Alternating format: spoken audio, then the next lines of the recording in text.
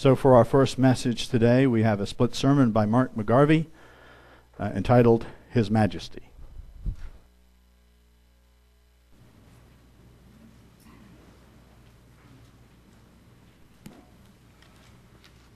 Good afternoon.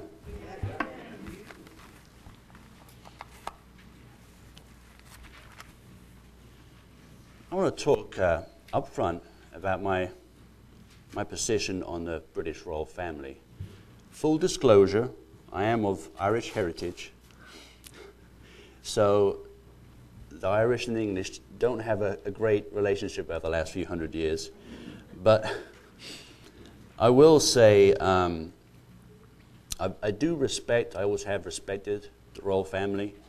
The Queen, who's on the throne right now, has been there for 60, I think it's her 64th year. Matt will correct me on that if I'm wrong, I'm sure. But she's been there a long time, and she has led that position with honor, faithfully, and with a typical British stiff upper lip, as they say. But I wanted to get that part across first. My full disclosure, my ancestors probably fought against the English 500 or 600 years ago. So the reason I've mentioned the British royal family is I want to compare man's kings, earthly kings or queens, and the greatest king of all, the King of Kings, Jesus Christ. Jesus is seen as many things: our older brother, our high priest. But when we see him as king, we see him in all his glory, because it signifies his power, his position as our leader, the one who was God in the flesh when he walked the earth 2,000 years ago. So I want to turn to my first scripture here, 1 Timothy 6, verses 13 through 16. 1 Timothy chapter 6 and verses 13 through 16.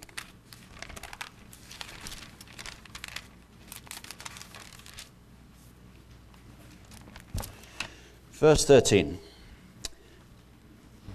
I urge you, in the sight of God, who gives life to all things, and before Christ Jesus, who witnessed the good confession before Pontius Pilate, that you keep this commandment without spot, blameless, until our Lord Jesus Christ appearing, which he will manifest in his own time, he who is the blessed and only potentate, the King of kings and Lord of lords, who alone has immortality, dwelling in unapproachable light, whom no man has seen or can see, to whom be honor and everlasting power. Amen.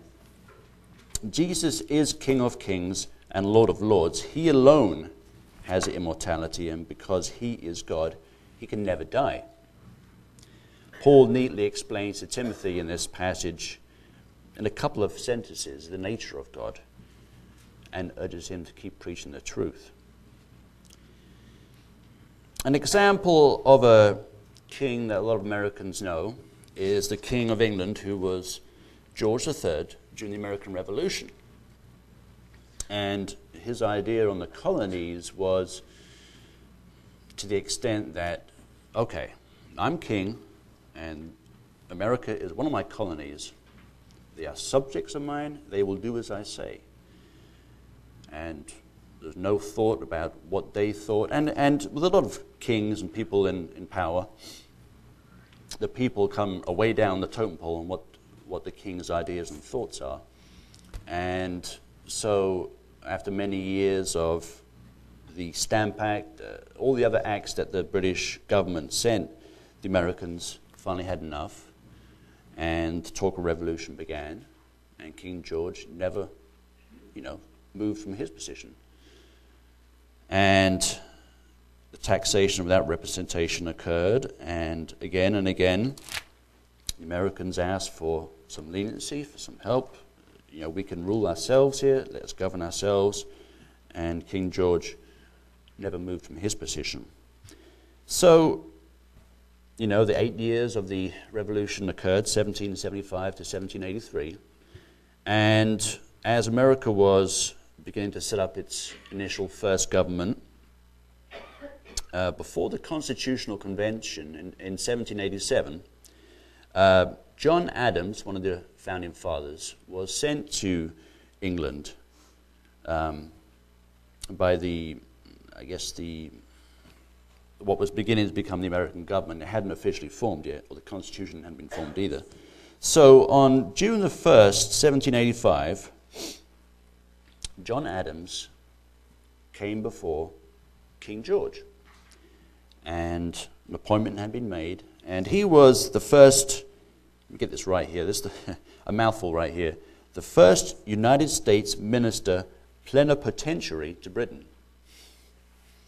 Plenipotentiary meant a diplomat fully authorized to represent a government.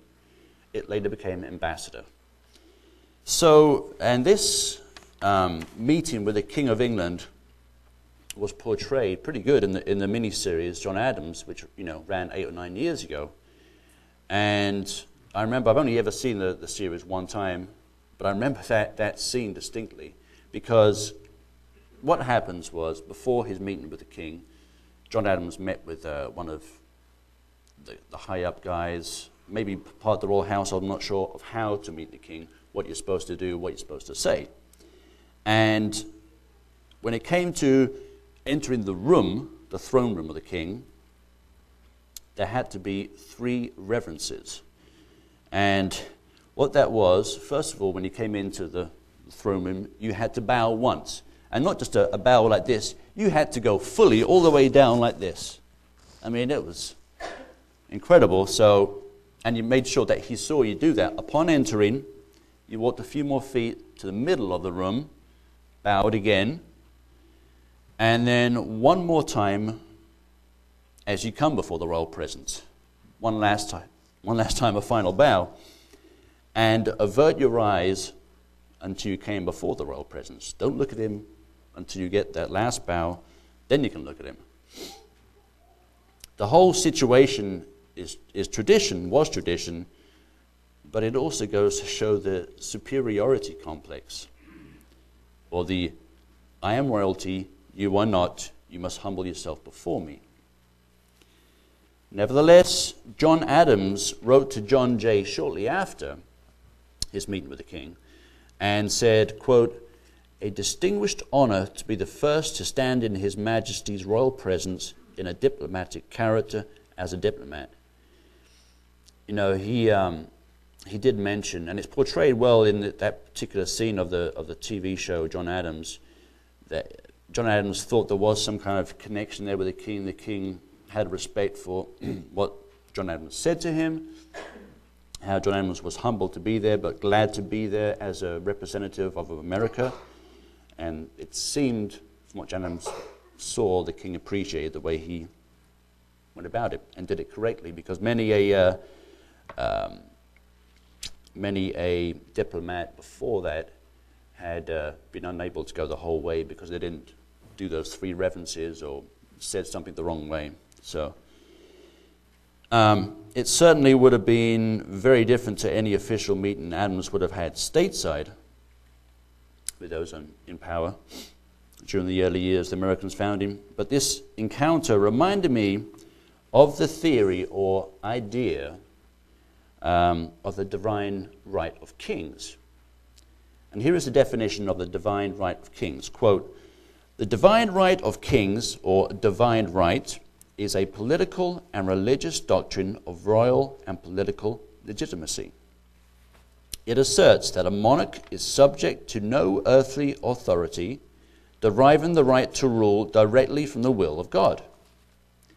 The king is thus not subject to the will of his people, the aristocracy, or any other estate of the realm, including, in the view of some, especially in Protestant countries or during the reign of Henry VIII of England, the Catholic Church.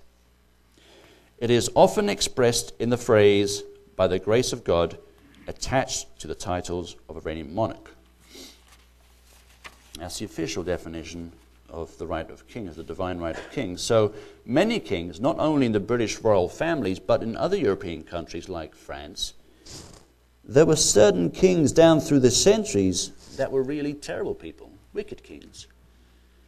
I'm not going to give you a list of them, but you can look it up. I mean, and you may have heard from history some of the awful kings that went down through the European history. They became drunk with their power and wanted absolute rule over their people. How very different from the king we look up to. Our glorious king doesn't pretend to be God because he is God. He is all-powerful and does not need to be legitimized by man. Look at how Jesus led by example when he was here on earth. He displayed, I think, 3 attributes to be the perfect ultimate king. 3 attributes. And you may have other ideas, but I'll give you these 3. Godly character, leadership, and love. As a king, he displayed those 3 attributes. In abundance, a flawless character. He never sinned. He was a natural leader, not just among his disciples, but wherever he went, they would, for example, when he was in the temple, having a debate, conversation with the higher-ups, they would always say, send him to the rabbi. They knew who Jesus was. He just had a natural authority about him. And, you know, we all know his love for all humankind, his unconditional love. But I bet you if you looked into the eyes of Jesus of Nazareth, you looked him in the eye, you would know you were looking at somebody very, very special. I mean, and he was looking at you, he could probably read your soul, your mind right there and then, I'm sure. When he looked at you, there was something very special. He was the greatest man that ever lived. And who else could be the greatest king of all time, King of Kings? There is a scripture here which Paul tells us about. The early chapters of the book of Hebrews talk about the nature of God and Jesus' power as he sits at the right hand of the Father. Hebrews chapter 1 and verses 1 through 4. Hebrews 1, verses 1 through 4. Verse 1. God, who at various times and in various ways spoke in time past to the fathers by the prophets, has in these last days spoken to us by his Son, whom he has appointed heir of all things, through whom he also made the worlds, who being the brightness of his glory and the express image of his person, and upholding all things by the word of his power, when he had by himself purged our sins, sat down at the right hand of the Majesty on high, having become so much better than the angels, as he has by inheritance obtained a more excellent name than they. Now there's 2 points that stand out for me in these verses. In verse 3, the writer of Hebrews, which most of us think was Paul, states, who being the brightness of his glory and the express image of his person. Jesus reflects the majesty of God, as it states here in the New King James Study Bible. There's a little footnote here at the bottom of my page here. Quote, these 2 expressions, brightness and express image, only occur here in the New Testament. Verse 3 of Hebrews chapter 1. Going on here, the Greek word for brightness expresses the brilliance emanating from a glorious source of light, such as the beams of the sun. Christ, as the effulgence, or brilliant splendor of God's glory, is the radiance of God, revealing God's glory to humanity. The Greek word translated express image can mean the instrument used in engraving or stamping, but usually it means the image engraved or stamped. In this context, the word means that Christ is the exact representation of God's nature. Since God's essence, nature, and being are invisible, the Son reveals God to us, for he is an exact visible likeness of God. End quote. I think we'd agree with that. You look at Jesus Christ, you look at God the Father. The second point is in verse 4, where Christ is to be exalted more than the angels, no matter how glorious and awe-inspiring they are. And by sitting at the right hand of God the Father, he is our intercessor to the Father. Now, like I said a moment ago, Jesus led by example when he was here on earth. Now remember, he did all this in everything in just 3.5 years of his ministry. 3.5 years between turning the water into wine in Cana and to his death and resurrection. Just 3.5 years. What will it be like when he reigns for eternity? 3.5 years, he accomplished so much. Volumes and volumes of books can be written about it. What he said, what he did, people he healed,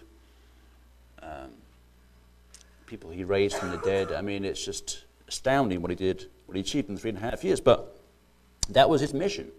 His mission was to come down to earth, to sacrifice himself for all mankind. And before that final sacrifice, he had to get the message of the kingdom of God out to the world.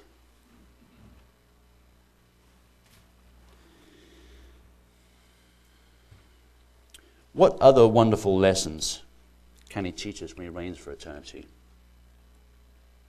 How else can he show us how to emanate him? Jesus knows each one of us intimately.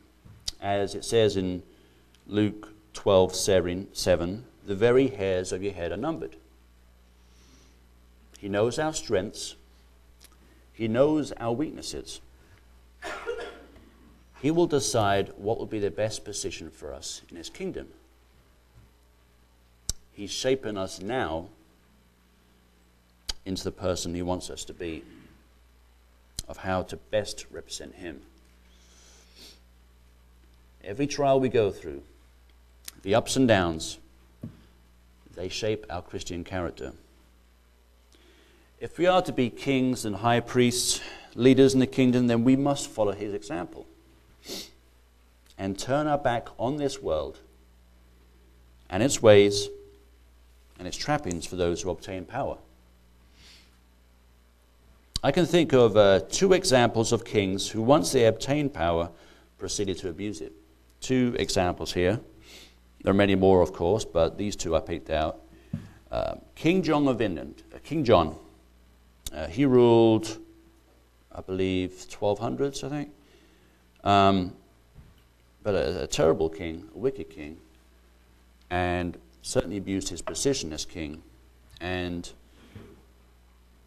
the previous, I think it was his brother, Richard the Lionheart, had been king before him and was a great warrior, leader, fought many wars, won them. And King John lost many battles, lost many wars. Wasn't a very good commander-in-chief at all for the British. Because at the time, the English also ruled the western part of France, Brittany and that part, and those parts of western France. He lost most of that, and he had a very rough hand on the British people. Did not respect them in the slightest. And it got so bad after, I'm not sure how many years he was in power for, but in the end, the castle which he lived in London was surrounded by the people. His time was up. They forced his hand and thus gave us the Magna Carta. And as a lot of you know, the Magna Carta was the founding document, if you can call it that, for the Constitution. But it was forced upon him. He wouldn't, if he had it his way, none of that would have happened. He would have reigned and then had his time, and then whoever took over next. But the people rose up in the end and said enough is enough. And a good thing came out of it, not just for the British, but here, hundreds of years later, the American people.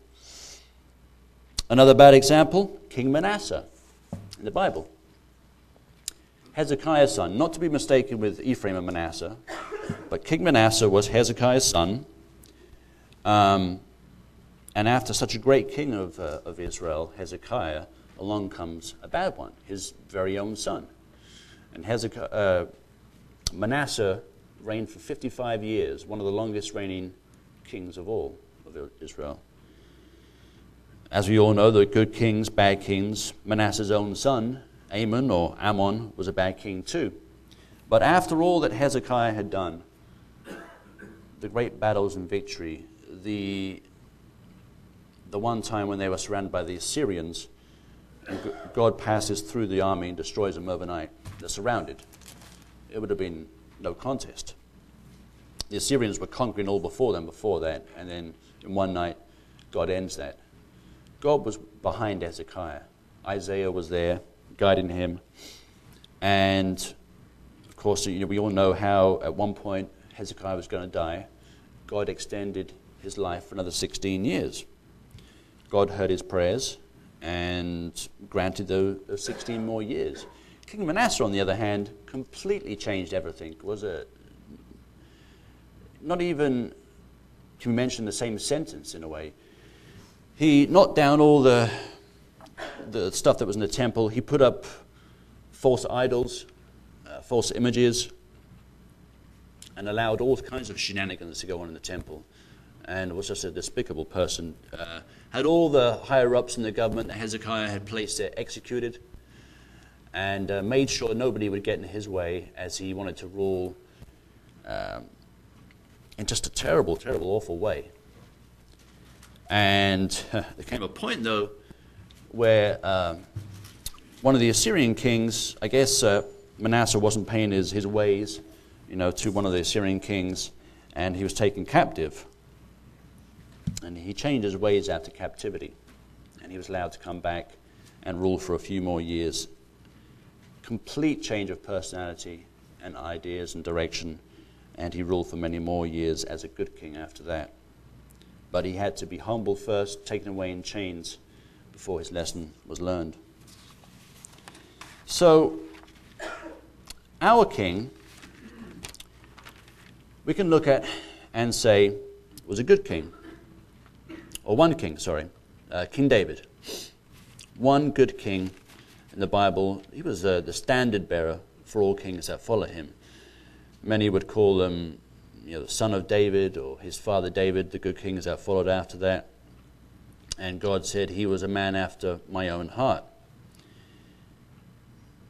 There was an example of that David portrayed early on, before he became king, when King Saul was still king, of, I guess, how a good king would show his humility or way of respect, understanding. King Saul, they were out looking for David. He had been for a few years. David was on the run from King Saul, because Saul knew how popular David was among the people.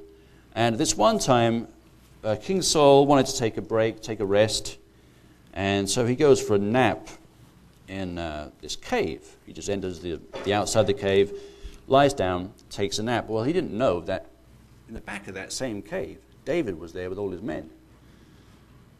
And I believe all his men were saying, well, here he is, you can take him right now, become king right now. David said, no. David went up to where Saul was lying, took his sword and just swiped out a corner of his cloak, piece of cloth out of his cloak, and took it with him. And, a few hours later, whatever, Saul awoke and went on his way. He didn't know that David had been there. Well, the next day, David goes out, stands on a rock, and Saul's men are out there by the hundreds or thousands, stands up on a rock and shouts to Saul's men, here I am, I was this close, I could have killed him. That was showing some amazing restraint, amazing ability to think about who he was. His time wasn't ready, his time wasn't now, that would come later. And I thought that was just a great example of someone who knows his position but respects it. So throughout all of human history, there have been good kings, and there have been some bad kings, and there have been some really, really bad ones. If a king here on earth is not led by the Holy Spirit like King David was, then he or she is destined to fail. While that king or queen will have their own, their own personal pleasures, seen to can buy anything or anyone as in times past, they will never truly be happy, and it will be the people that suffer as a result. So looking at that scripture that's been up there for a few minutes, Psalm chapter 45, verses 2 through 6. Psalm 45, verses 2 through 6. I know that's different to what I gave you, Brian, but I think those extra verses really get the meaning across. Psalm 45, verses 2 through 6. You are fairer than the sons of men. Grace is poured upon your lips. Therefore God has blessed you forever. Gird your sword upon your thigh, O mighty one, with your glory and your majesty. And in your majesty ride prosperously because of truth, humility, and righteousness. And your right hand shall teach you awesome things. Your arrows are sharp in the heart of the king's enemies. The peoples fall under you. Verse 6, your throne, O God, is forever and ever. A scepter of righteousness is the scepter of your kingdom. These verses clearly have the messianic theme running through them as it describes the glory and majesty of God's throne. And who's sitting on it? Jesus Christ. Similarly, in Psalm chapter 102, verses 25 through 27, there's another example of this. Psalm chapter 102, verses 25 through 27. Verse 25, of old you laid the foundation of the earth, and the heavens are the work of your hands. They will perish, but you will endure. Yes, they will all grow old like a garment. Like a cloak you will change them, and they will be changed. But you are the same, and your years will have no end. The same for all time. God is the same yesterday, today, and forever. God has reigned in heaven for eternity and will continue to do so. This verse is kind of saying, if the heavens began to fall apart or change in some way, that will not affect God's throne, which shall stand for all time. We can call Jesus our King, His Majesty. I mentioned earlier about how John Adams had to act as King George of England. How would you react if you were facing the throne of God, standing before Jesus himself? He is the King of kings, and he is our Savior. I would throw myself down, prostrate before him. I really would. I mean, how else could you act? Jesus left his Father in heaven. He came to earth and sacrificed himself for us. And it gets better. He's going to return. He will return. It's going to happen. It's there in the books of the pages of your Bible. Jesus Christ is going to return, the second coming. He will return as our conquering Savior and King, and the whole world will see it. Not just a few people, a few of us. The whole world will see Jesus Christ return. He's coming. It's going to happen. He will return as King of Kings. So with that in mind, Revelation chapter 19, let's see how that will happen. This really captures it for us. Revelation chapter 19, verses 11 through 16. Revelation chapter 19, verses 11 through 16.